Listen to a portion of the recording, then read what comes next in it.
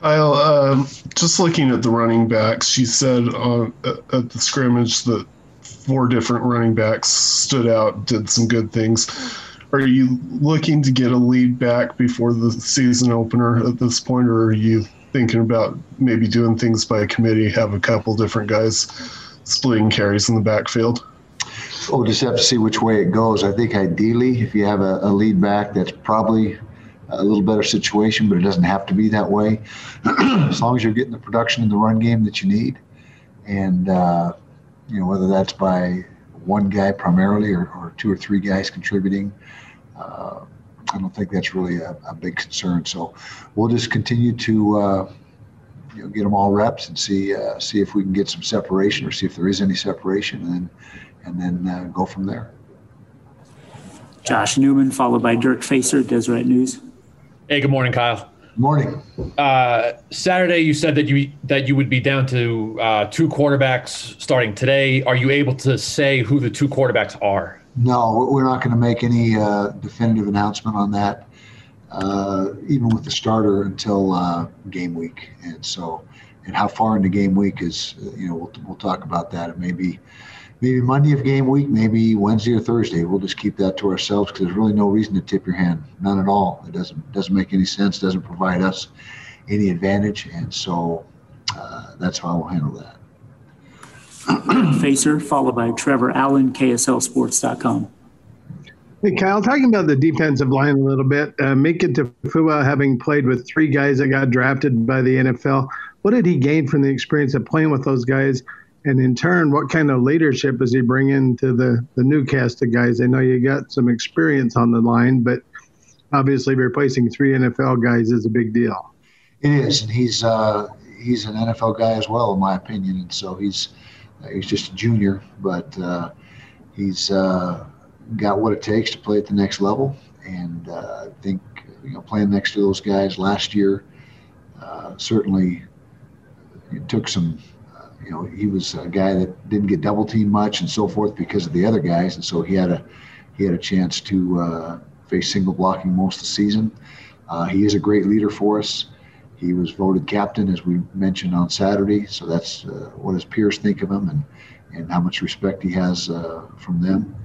And he's been a tremendous player since he got here. He was a guy that came mid-season, I believe, 3 or 4 years ago, coming off his church mission, and he's been just a very good player for us. And right now he is the leader of that defensive line as well as being the team captain. Trevor Allen, KSLSports.com, followed by Patrick Kinahan, 97.5 and 1280 The Zone. Kyle, I know that in years past, and it's always stayed the same, but you've always wanted to have at least 8 to 10 O-linemen game ready by the start of the season. Where are you at right now as far as numbers on guys that are game ready?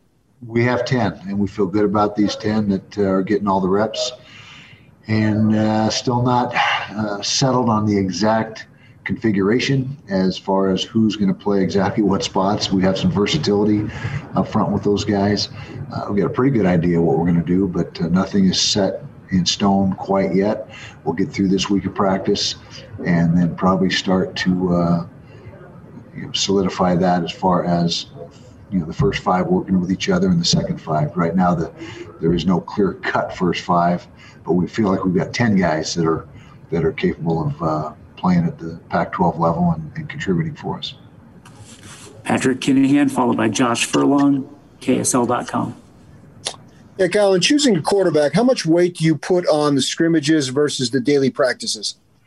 Well, live work always carries more weight with everybody, and that's just how it is. When bullets are live, you get a better and clearer picture of exactly where you are, but everything matters. I'm not trying to discount the regular day-to-day practice situations that aren't live because they factor in as well, but it's weighted more heavily with the live work, and again, that goes for every position.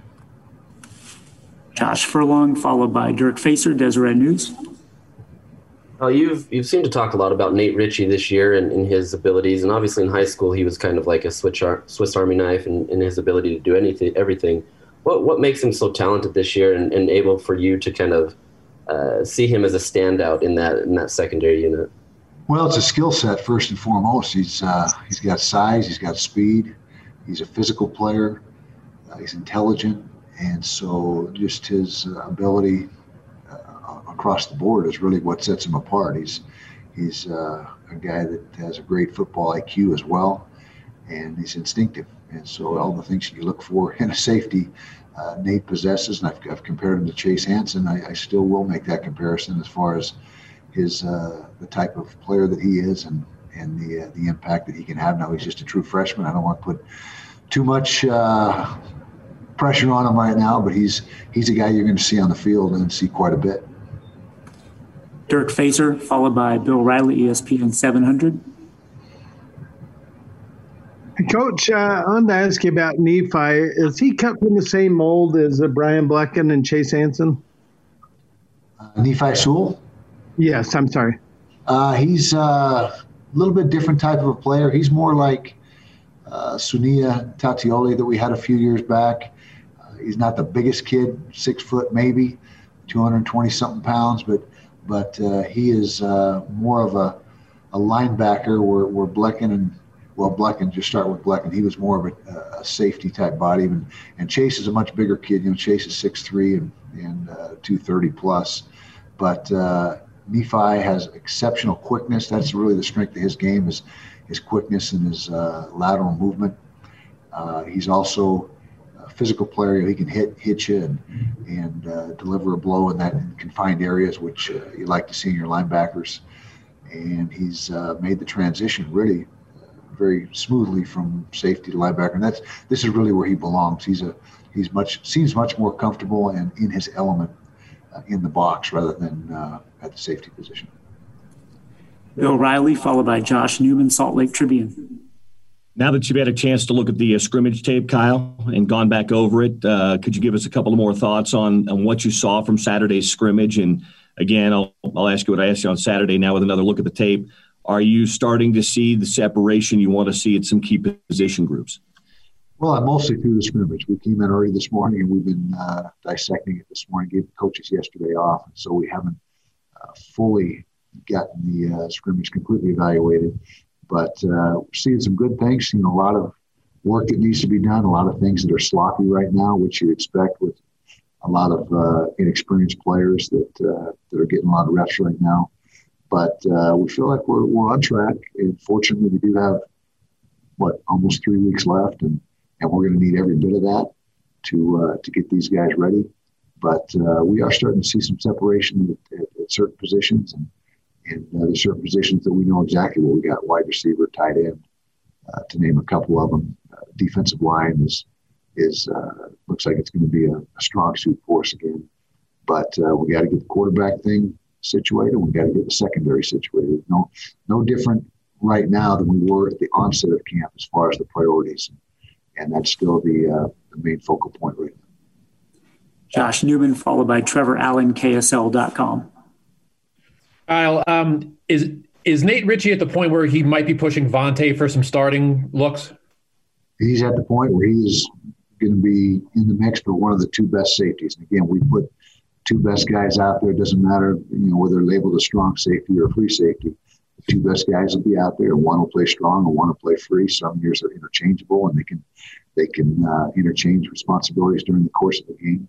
But he's in the mix right now, and it's a fierce battle, and going to continue for who's going to be the starters. But all 3 of those guys are doing a good job. R.J. Hubert, Vontae, and Nate Ritchie right now. Kamoi Latu is also a guy that has shown up very well. Thanks, Kyle. Okay. Trevor Allen, followed by Mike Sorensen, Deseret News. Kyle, on Friday you mentioned that there was even some battles taking place with the kicking game and the punting game. Has anything changed as far as with Jaden and Ben? Right now, Jaden is in a battle with Jordan Noyes for our place kicking spot, and it's neck and neck.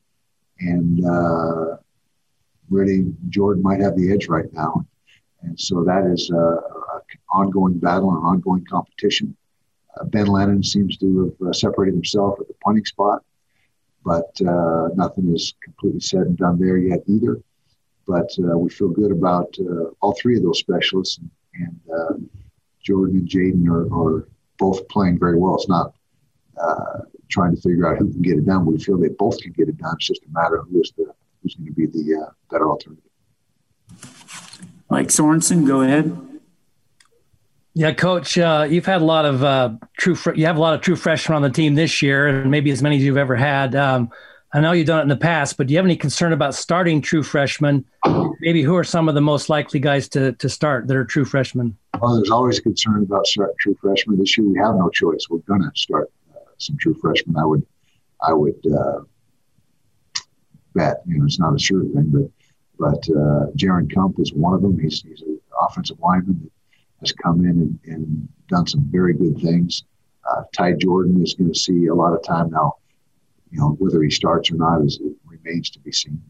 But he's a guy that's a factor. Our two defensive ends, Van Fillinger and ex-Carlton, are guys that are in the mix. In the secondary, Clark Phillips is right there knocking at the door for a starting spot. Nate Ritchie, we've already talked about. So, yeah, what is that? Half a dozen or more that you're going to see this year. And they've got to grow up quick because we are really laden with freshmen and sophomores. And next year it's going to be even more so because nobody moves. The eligibility is frozen. And so when we add another freshman class, it's going to be very lopsided as far as the freshmen and sophomores being the bulk of the football team, which bodes well for the future. We got to find a way to get them up to speed right now.